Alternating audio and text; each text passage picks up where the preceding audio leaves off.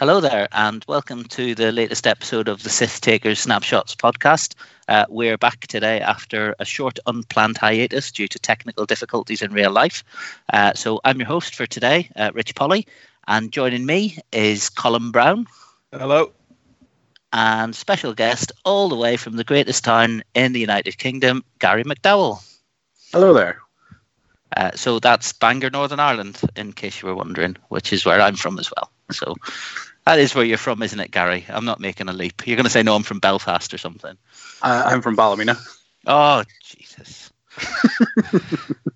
Right. Get him off the show.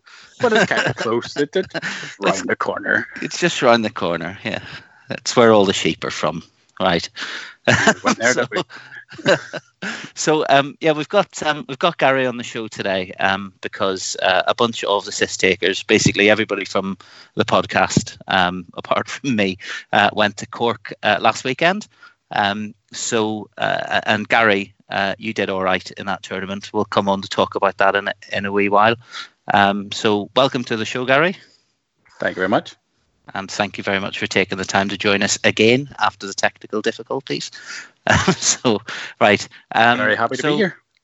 Smashing. So the first thing we're going to talk about is obviously the tournament over in Cork. So this is the second hyperspace trial that's been on the island of Ireland. Is that correct? That's correct. So we had one for 2019's World, and this is the second one we've had for 2020's World. 2020's World. Okay. How many players were there? Was it a big one? 29 total, I believe. 29. So that's basically every player from Ireland plus some infiltrators from England, yeah? Not quite every player, but I would say 90%. Okay, so it's quite a small but perfectly formed community, isn't it? Yes. Yeah. So I was over. When was I over? It was a couple of months ago, wasn't it? I was in Bangor. I played, met a few of you, and it was a really good, welcoming group of people. So it was a good laugh to play against them. I was gutted I couldn't make it over to Cork. But Colin, you did go to Cork. How did you find it as a visitor? As a visitor, I thought it was great. Genuinely one of the nicest rooms I've played X-Wing in. Everyone was super friendly. Super friendly, super cheerful, and intelligible to you as a near native as well. Near native? Hold on. We're going to have words. Expat. Expaddy. All right. So I just want to have a quick chat through a few bits and bobs about the event itself. So we might as well start with our regular host/co-host Colin. How did you get on when you were in Cork? So I did okay. I brought 5 A-Wings, just the kind of standard build of, the Bartage has been using to success with the 2 blues, Zari, Greer and Tally. And I thought they were pretty good. I was having a little bit of a wobble before going up on whether I would bring them or not, and I just stuck with it. I ended up going 4-1 in Swiss, coming second. My loss was to our esteemed guest, Gary. But I'm not bitter about it. And then... So that got me into cut, and then which was on day 2, and then I got knocked out first round of cut by Craig McInnes. And what was Craig flying? He was flying a 4-ship resistance, so he had Bastion, Jess, Nyen, and then a Blue Squadron recruit A-Wing with intimidation. Cheeky. It was pretty cheeky. It was a really close game, like really, really close. Pretty much the last dice roll of the game could have decided it. And it was a great game. I enjoyed it a lot. Craig is a really nice guy. So, yeah. But, you can't win them all. No, but top 8, so well done. Well done. And some nice swag to take home with you as well. So that's always good. Gary, how did you do?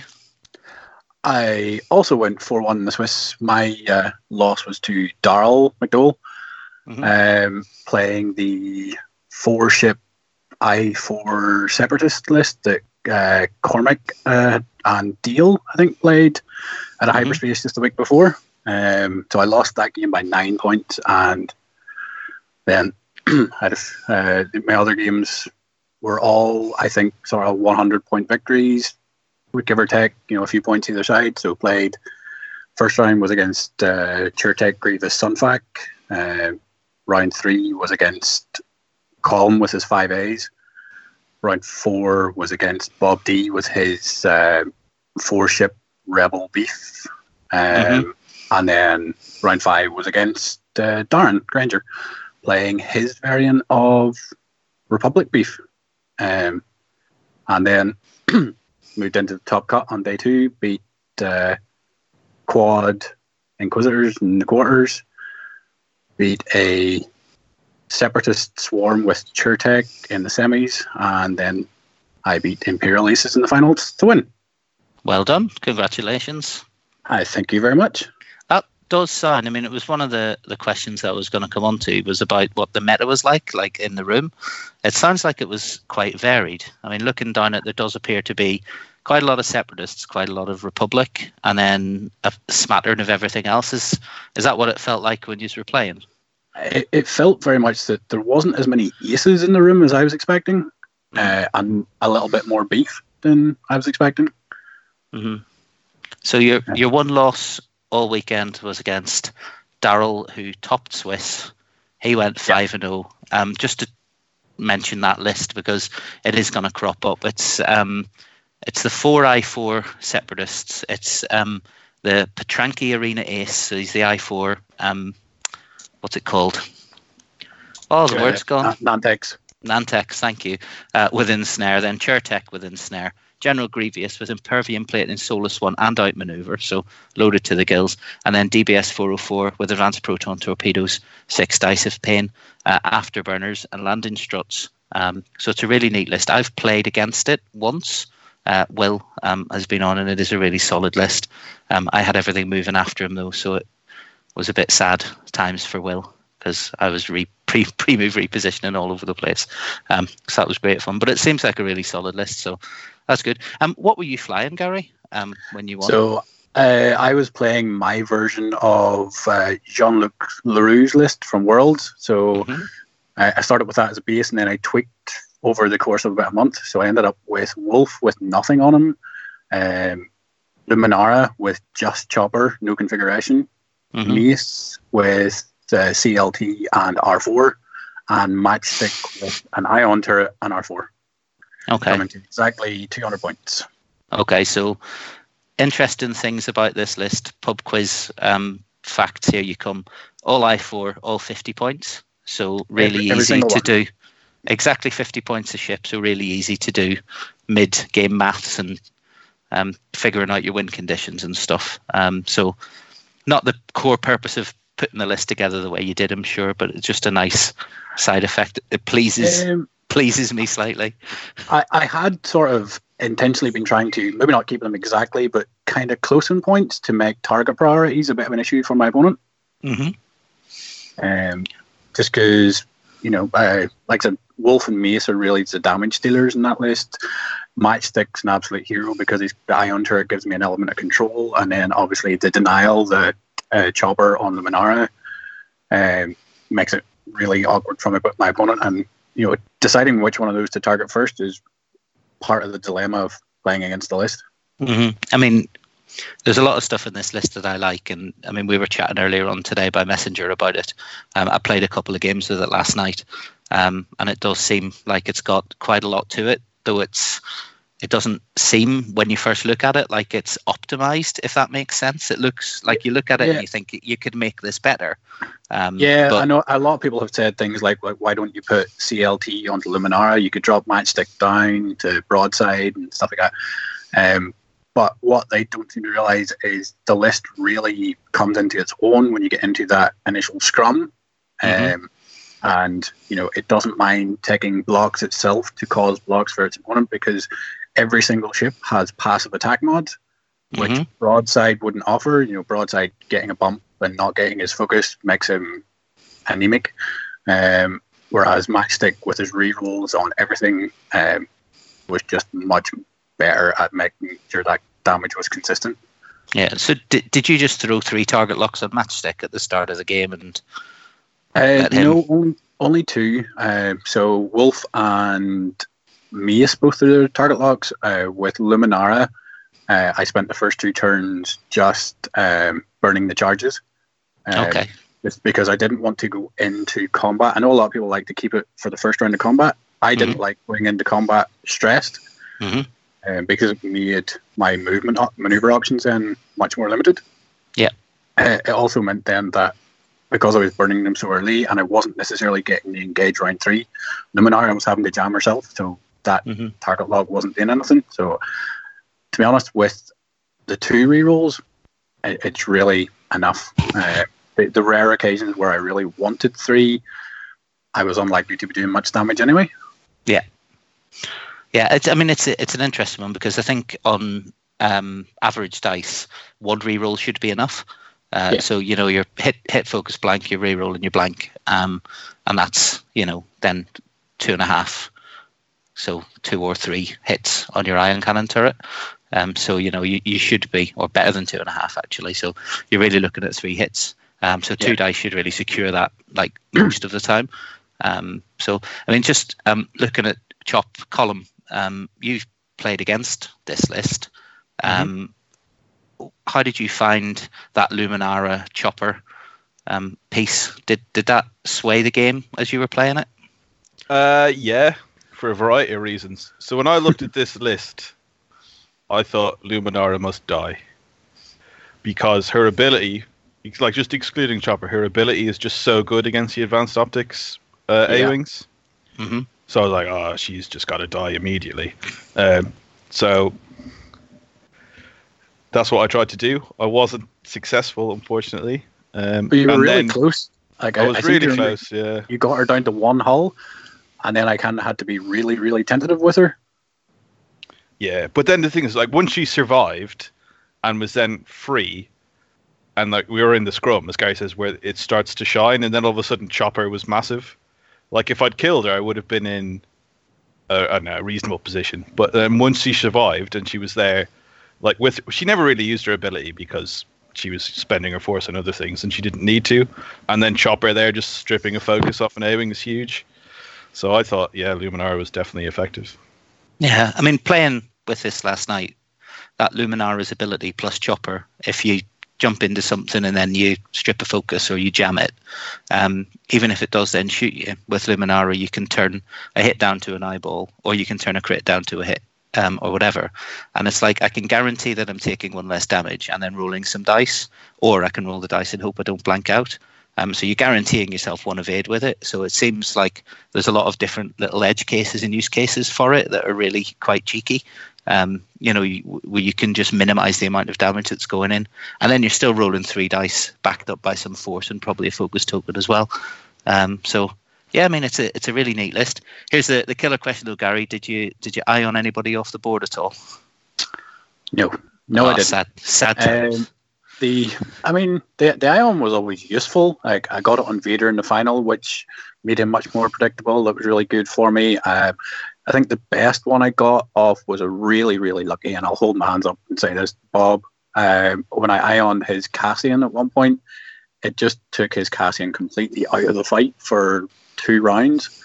And it just allowed me to focus my 4 ships and his other 3, and that was crucial. That kind of board control is what really made the Ion stand out for me. It was just the ability to go, right, that 1 ship I don't have to worry about next round. Like, I now have 1 less priority, and I could target my attention elsewhere. Or conversely, if that is my target priority at the minute, I know where it's going to be. I know where I need to focus my guns, and then I can send Luminara in to strip the focus. Yeah, and you've got 2 ships that can reposition for days. You've got somebody with a turret arc with rerolls, and then you've got somebody with a rear arc, so it's pretty easy to build a kill box on somebody who's doing a 1 forward next turn, isn't it? Yeah. When you're doing it. So the 6 firing arcs were crucial. They just make it so easy for yourself to make sure that you always have great time on target. It's good. As I say, I've exactly what makes the A-wings good. It's the time on target. The fact that when you're doing your turnaround, when you're not doing your turnarounds, you always just have 1 or 2 guns that are taking shots that are making sure your opponent's never at rest.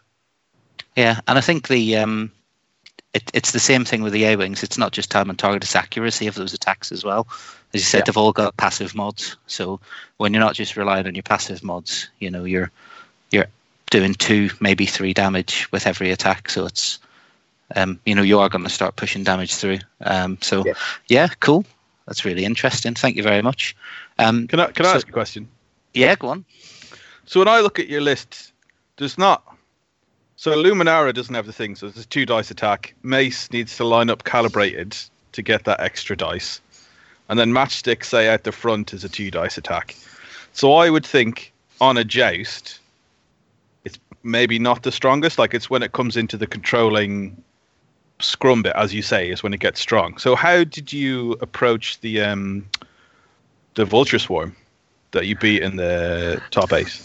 I totally see what you're saying there. Yeah, I didn't approach it head on. So he set up first in his, from my perspective of the board, in my far left corner.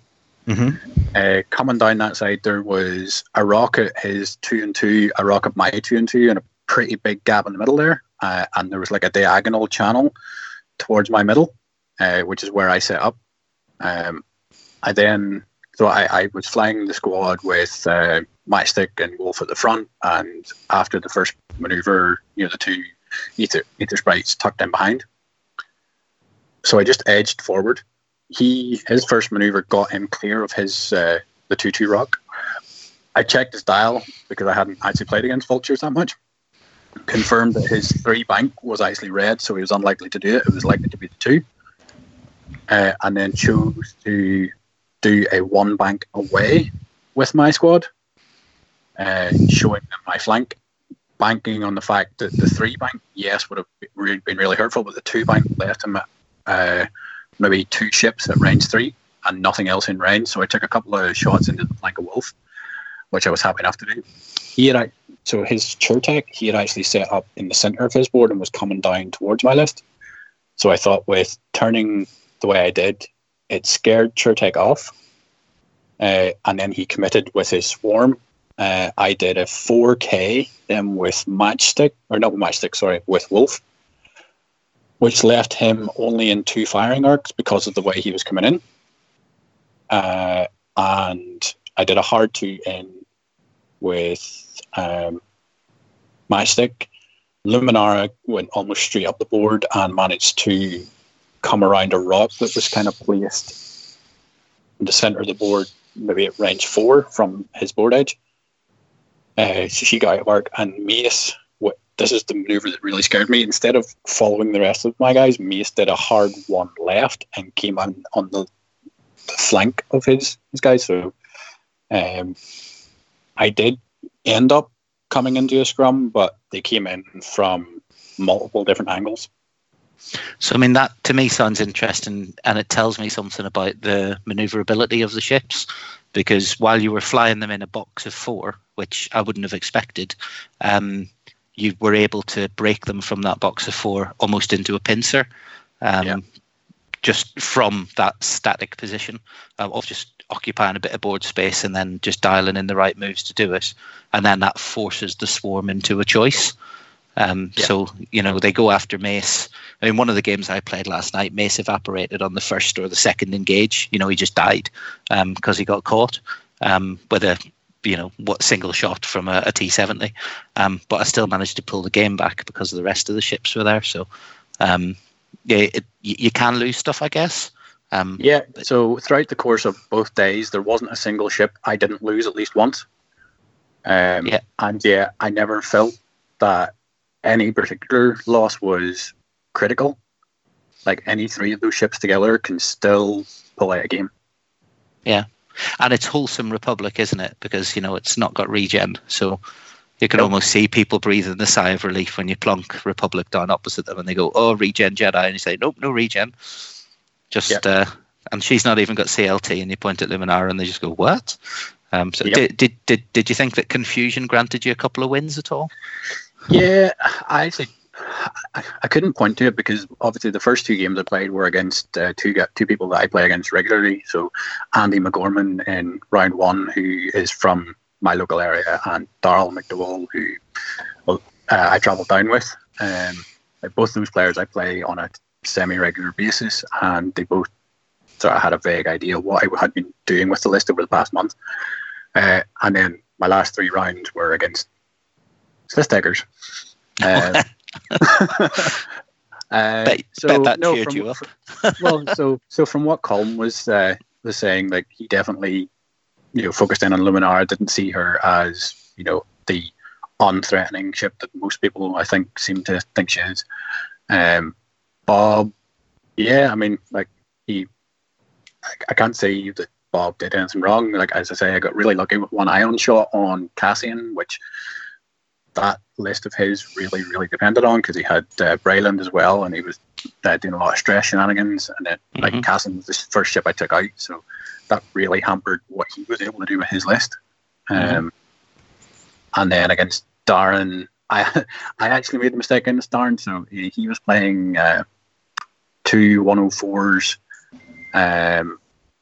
Obi-Wan with 7B and Regen, and a broadside, I want to say. Yeah, it was, yeah. So I actually assumed, because there was another list that was almost identical to that, I assumed that he had Chopper on Obi-Wan. So I actually focused a few of my earlier shots against Obi-Wan, trying to get Chopper off the table. Yeah. Yeah, so... then he regened the shield, and I was like, what? At which point I just completely changed my target priority. I wasn't scared of it anymore. Yeah, so it was Jody Gardner was flying an identical list to Darren, but with Chopper on Obi-Wan instead of R2. So that was the list that Dave Sutcliffe came second at the IQ Hyperspace Trial in the Northwest here. So that's a relatively well-known in the Northwest commodity. And I know Jody talks to Dave online a fair bit on the X-Wing Slack channel. So yeah, it's good. Right. Thank you very much for that, Gary. That was really interesting, especially for me as I'm thinking about flying this list a bit more. So thank you very much for that. Well, I love Chopper. I think Chopper's a great piece. I talked about it a couple of times on the podcast in the past, and I genuinely think that Chopper is hugely underrated. And I'd never have thought of putting Matchstick in instead of Broadside. But that those modded shots when you're blocked or when you're K-turning or when you're turning your arc or whatever, they're brilliant. They're just money. So fantastic. Right, so we're nearly out of time. Just one last thing to say is that there has been a short notice announcement of another hyperspace on the island of Ireland. It's in Bangor, Northern Ireland. So if anybody doesn't know where that is, it's about 12 miles down the coast from Belfast. It's on the 15th of December. Is that right? 14th and 15th. So day 1 will be 14th, 15th will be Top Cut. Okay. Where's it being held in Bangor? Is it at Exploding Dice? Is it? It is Exploding Dice, yeah. Okay. They're usually not open, so they're opening just for us on that day. So we'll have the whole space available to us. Nice. And it is a handy little place. It's in an old garden centre. So it's a nice, big, open space to play in. So that's their tables are great. They're actually at a height where you don't have to break your back. They've got great facilities in there. What they've done with this is completely volunteer driven. So there's actually a volunteer coming in on both days to open up for us. So I can't be thankful enough to them. Yeah, fantastic. There is a World's Invite up for grabs for 2020. That's something that might encourage some people to go across. And in terms of travelling, it is pretty cheap to get across to Bangor. So there's ferries and planes from all major ports. So plane tickets are kind of between 50 and 100 quid, depending when you go and how you go. Ferry tickets are a little bit cheaper than that again. And then public transport from Belfast to Bangor is regular and quite cheap as well. So I was actually, one of the guys was actually saying to me today, there's a Premier Inn, I think, in Bangor, which is charging, I think it's just under 40 quid a night for a room. So like finding somewhere to stay is going to be really cheap as well. I could find anywhere cheaper than that. I mean, I'm gutted because it's so short notice. I can't go because my mum and dad live 5 minutes drive away from that shop. So, I could be coming over with a car full of cyst takers on the ferry, and it would cost us nothing. And my mum and dad would be imposed on. But unfortunately, it's just too close for me 4 weeks out. But people without wives and kids. Well, exactly. If you've not got wives or kids or hundreds of people to buy Christmas presents for, then it might be worth thinking about making the journey over. So, all that said, thank you very much for coming on, Gary. It's been a pleasure talking to you. It's been a pleasure being on. And I'll just say goodbye from Colm. Goodbye. Goodbye from Gary. Goodbye. And goodbye from me. Till next time. Cheerio. Ooh, do you hear that, lads? He says we'll blunt the knives. Blunt the knives, bend the forks, smash the bottles and burn the corks, chip the glasses and crack the plates. That's what Bilbo Baggins hates. Cut the cloth, trim the hat, leave the room for the bedroom mat, pour the